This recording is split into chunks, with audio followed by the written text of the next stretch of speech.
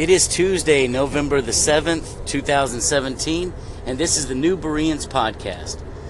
Today we're going to be talking about some of the most misquoted and misused scriptures in the Bible.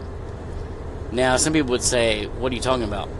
But in the churchanese that we like to speak, most people, with the rise of biblical illiteracy in the church, take these passages and they like to make them apply to whatever situation that fits the need at the moment. That's called a proof text. Pulling a verse here and a verse there out of the scripture and making it fit your own personal circumstance or somebody else's circumstance.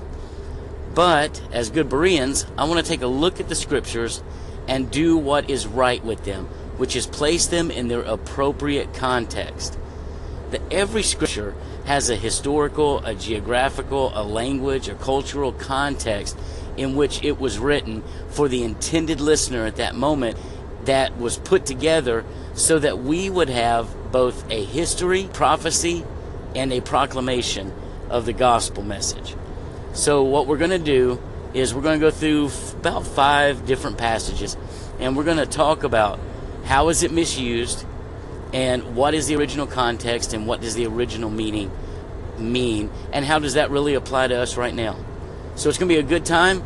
Sit back. We're going to have some fun.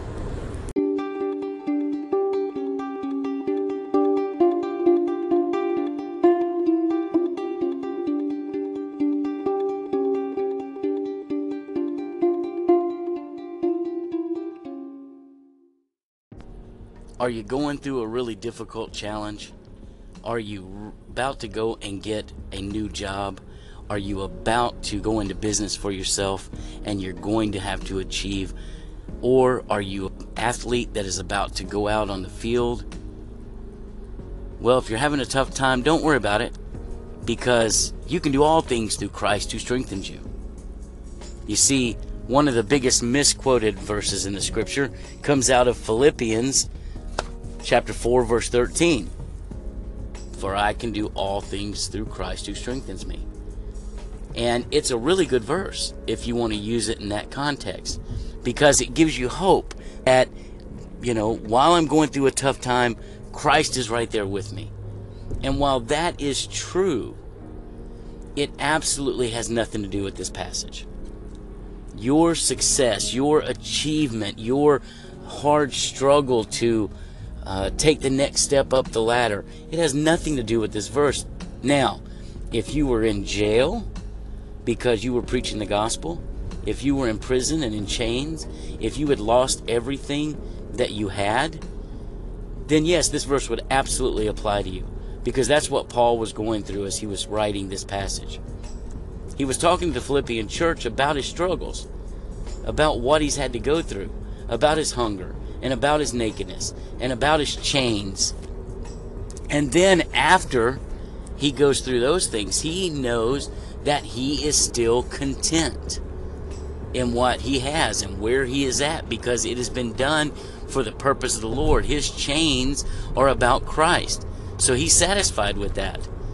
The appropriate Greek definition of I can do all things in Christ who strengthens me is actually I can endure all things with Christ who strengthens me.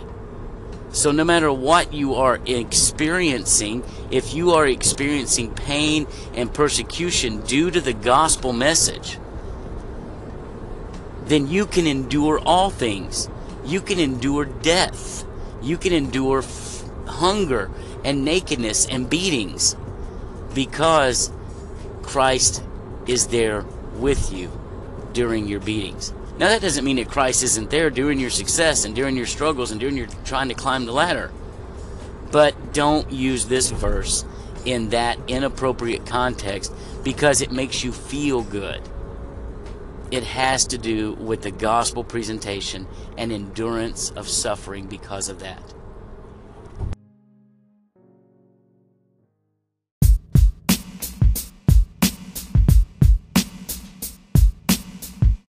Now we're going to get into miscontextualization that really is drawing people away from the gospel of Christ. and that is the Word of Faith movement, the health and wealth prosperity message.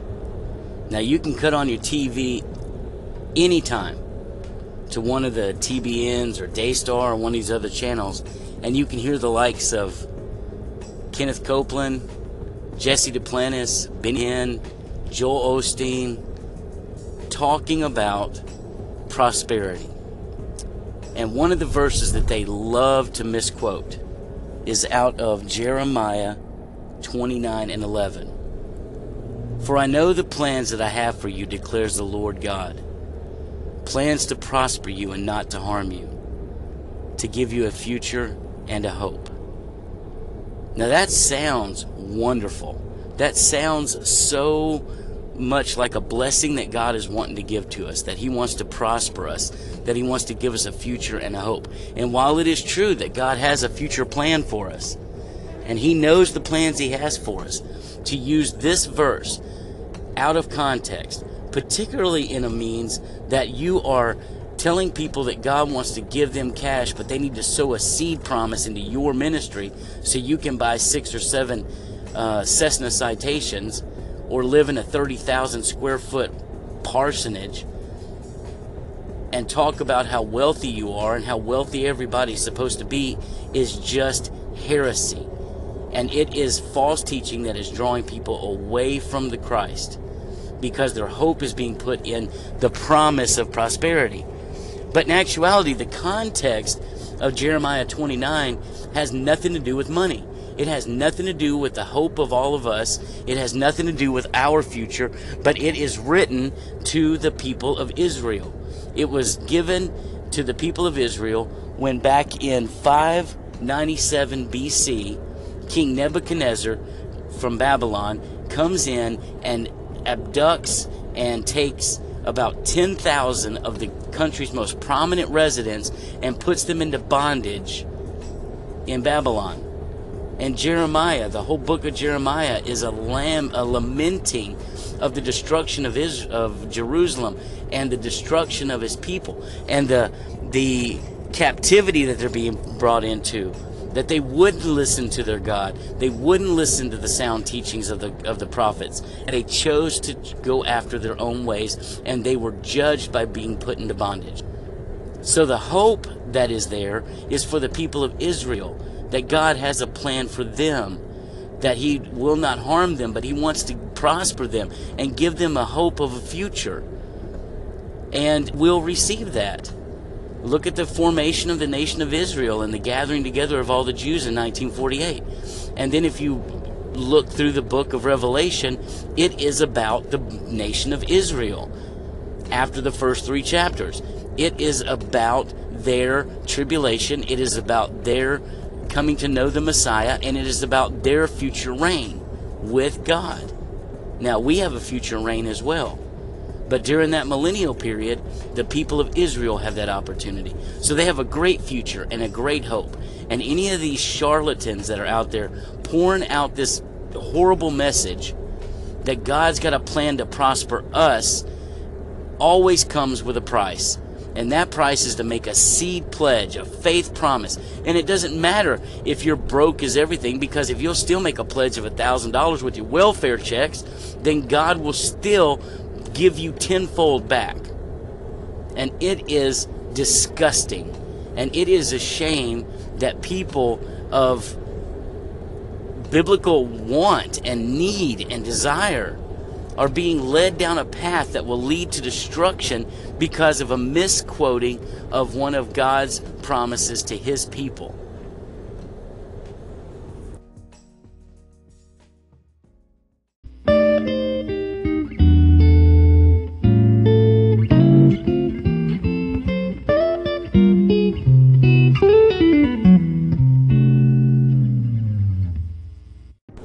For many years, I have wanted a Jeep, either a Wrangler or a YJ or a CJ, but I still have not gotten it. I'm driving a Nissan Cube right now. Many people have said that were part of the health and wealth churches that I used to know, well, you should be praying for that because God wants to give you a Jeep. And then they would lay hands. They say, oh, Lord, we want you to give Tony this Jeep. I even tried to bargain with God one time and let him know that he needs an urban city minister. I need a Jeep.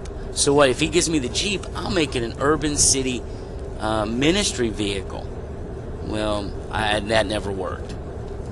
And part of the issue, and it was the idea behind the health and wealth and the prosperity message, is that ask and it'll be given to you. Seek and you will find. Knock and it shall be opened unto you, which is out of Luke 11, verse 9. But when we begin to look at that passage, that's just one verse plucked out of the air and completely out of context with what the original intent of that passage is. It doesn't take much of a genius or much of a biblical scholar or much of a theologian to be able to see when you look at that passage that it has to do with prayer. Well, that's what we're doing. We're praying to God. We're going to ask him for all this stuff. Well, that's not the intent of that passage.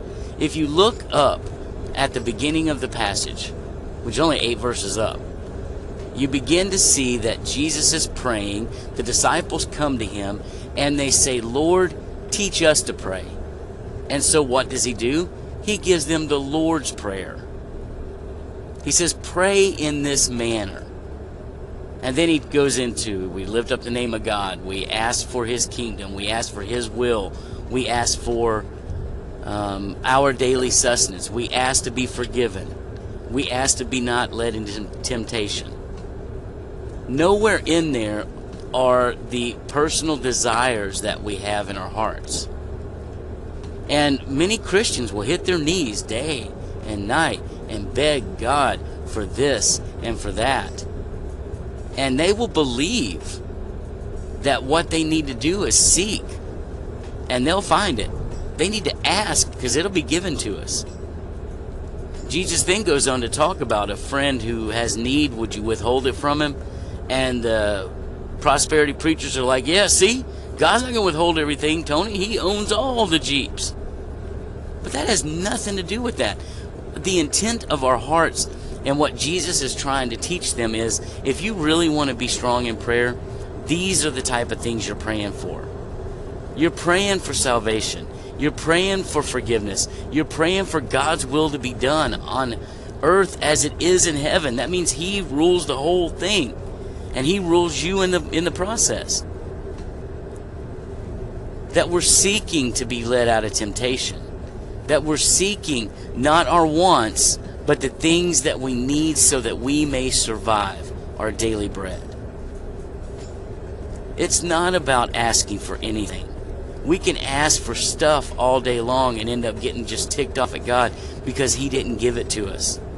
Because like a good parent, like a good father, he knows there are things that we want that we just don't need. But the things that we need, he made it laid out very clear in the words of the Lord's Prayer.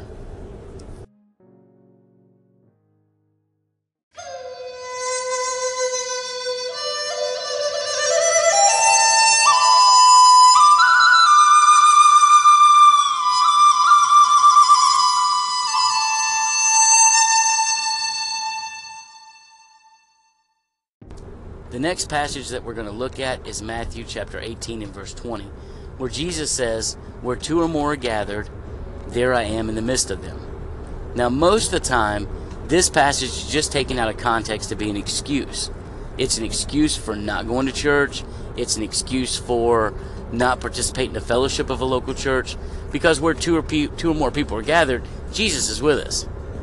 Many times it's from non-believers that say that are just church goers.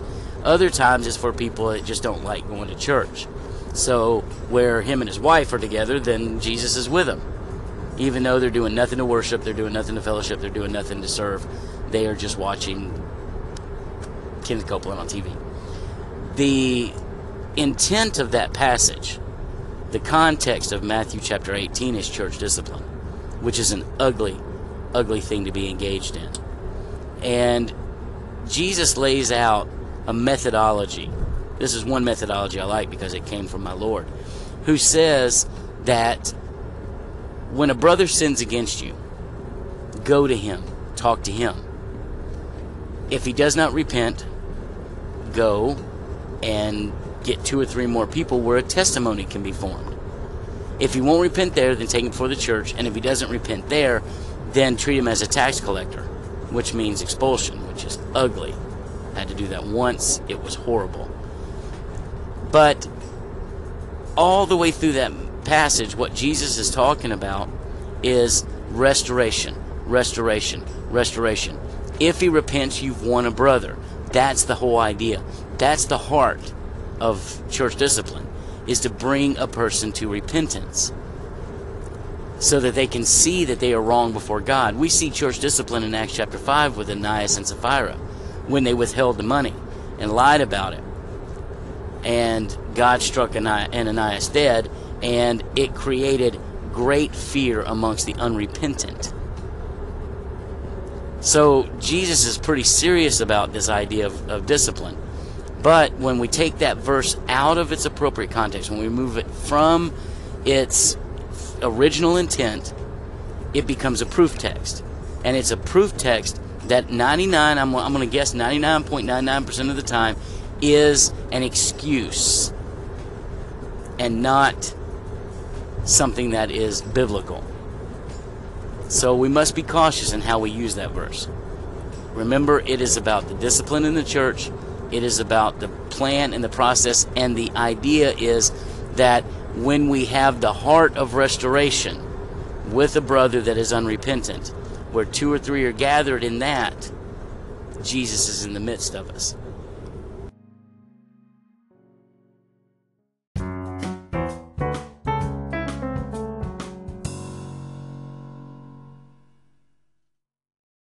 The last passage that we're going to talk about in this podcast is everybody's favorite verse. At least I judge it that way because I hear it said more than any other verse of Scripture. It's not John 3:16. It's Matthew 7:1. Judge not, lest you be judged by the same measure. Now, on a side note, I used to have a little bit of fun when I worked at the mission, getting an opportunity to share the gospel with people. These guys would come in, and they would have tattooed across their chest, or it would be all over their neck, or it would be down their arm, and it would be, only God can judge me. And I would be able to say, hey, that's a nice tattoo. Yeah, that's cool, man. And then I would say, you know what's going to happen, right? What? Well, he's going to judge us. Are you prepared? And then I could go into sharing the gospel with them. I mean, the truth behind the gospel. And that's just a side note. But like I said, I hear this passage spoken more than anything. Typically, I hear it spoken by people outside of the church. And they don't want anybody to call them out. And you hear a lot about it in people in sexual morality or something like that. They want to, you can't judge me. You can't judge me, man. And in a bit of truth, they're right about that. We're not called to judge the lost. The judge is going to be God.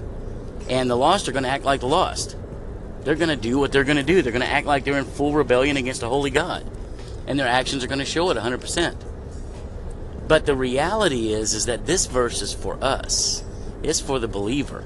And it is that we are not to go to somebody that is living in sin or acting in a sin, if they're a brother or sister, and us have a problem in our own lives. See, the rest of the verse is that, why do you go to a brother who has a speck in his eye when you have a log in yours? First, remove the log from your eye. Then you can go and judge a brother. See, that's very interesting, because we want to judge the outside world. The church, we've got all these groups. We don't like the homosexuals. We don't like this. We don't like that. And we'll put judgments upon them. But when it comes to inside the church, we don't talk to each other about that stuff. Or if we do, it's in gossip, or it's hidden behind a prayer request or something like that. And then people in the church who are hiding in sin will say, well, you can't judge me. Well, contraire, mon frere. The scripture teaches us that if we are clean, if we have dealt with our issue, if we are not living in that same sin, then we can go and we can call it out. I call it fruit inspection, because if you're not seeing the fruits of regeneration in a person's life, the fruit of the Spirit, then we have the right to say it. Did you really believe? You said at one time you believed, but look at this. You're living like you live outside the church, like you're not part of the body of Christ. So when we start throwing around, you can't judge me, typically that is a good key indicator that somebody's got something going on they don't want anybody else to know about. Or if you've called them out, you don't have the right, you're a hypocrite. Well, if you are not taking care of your business and you're calling somebody else out, you are a hypocrite. So if you want to stop being a hypocrite, deal with your own junk, remove the log from your eye, then go talk to your brother. And we can see this verse quit being used out of context so much.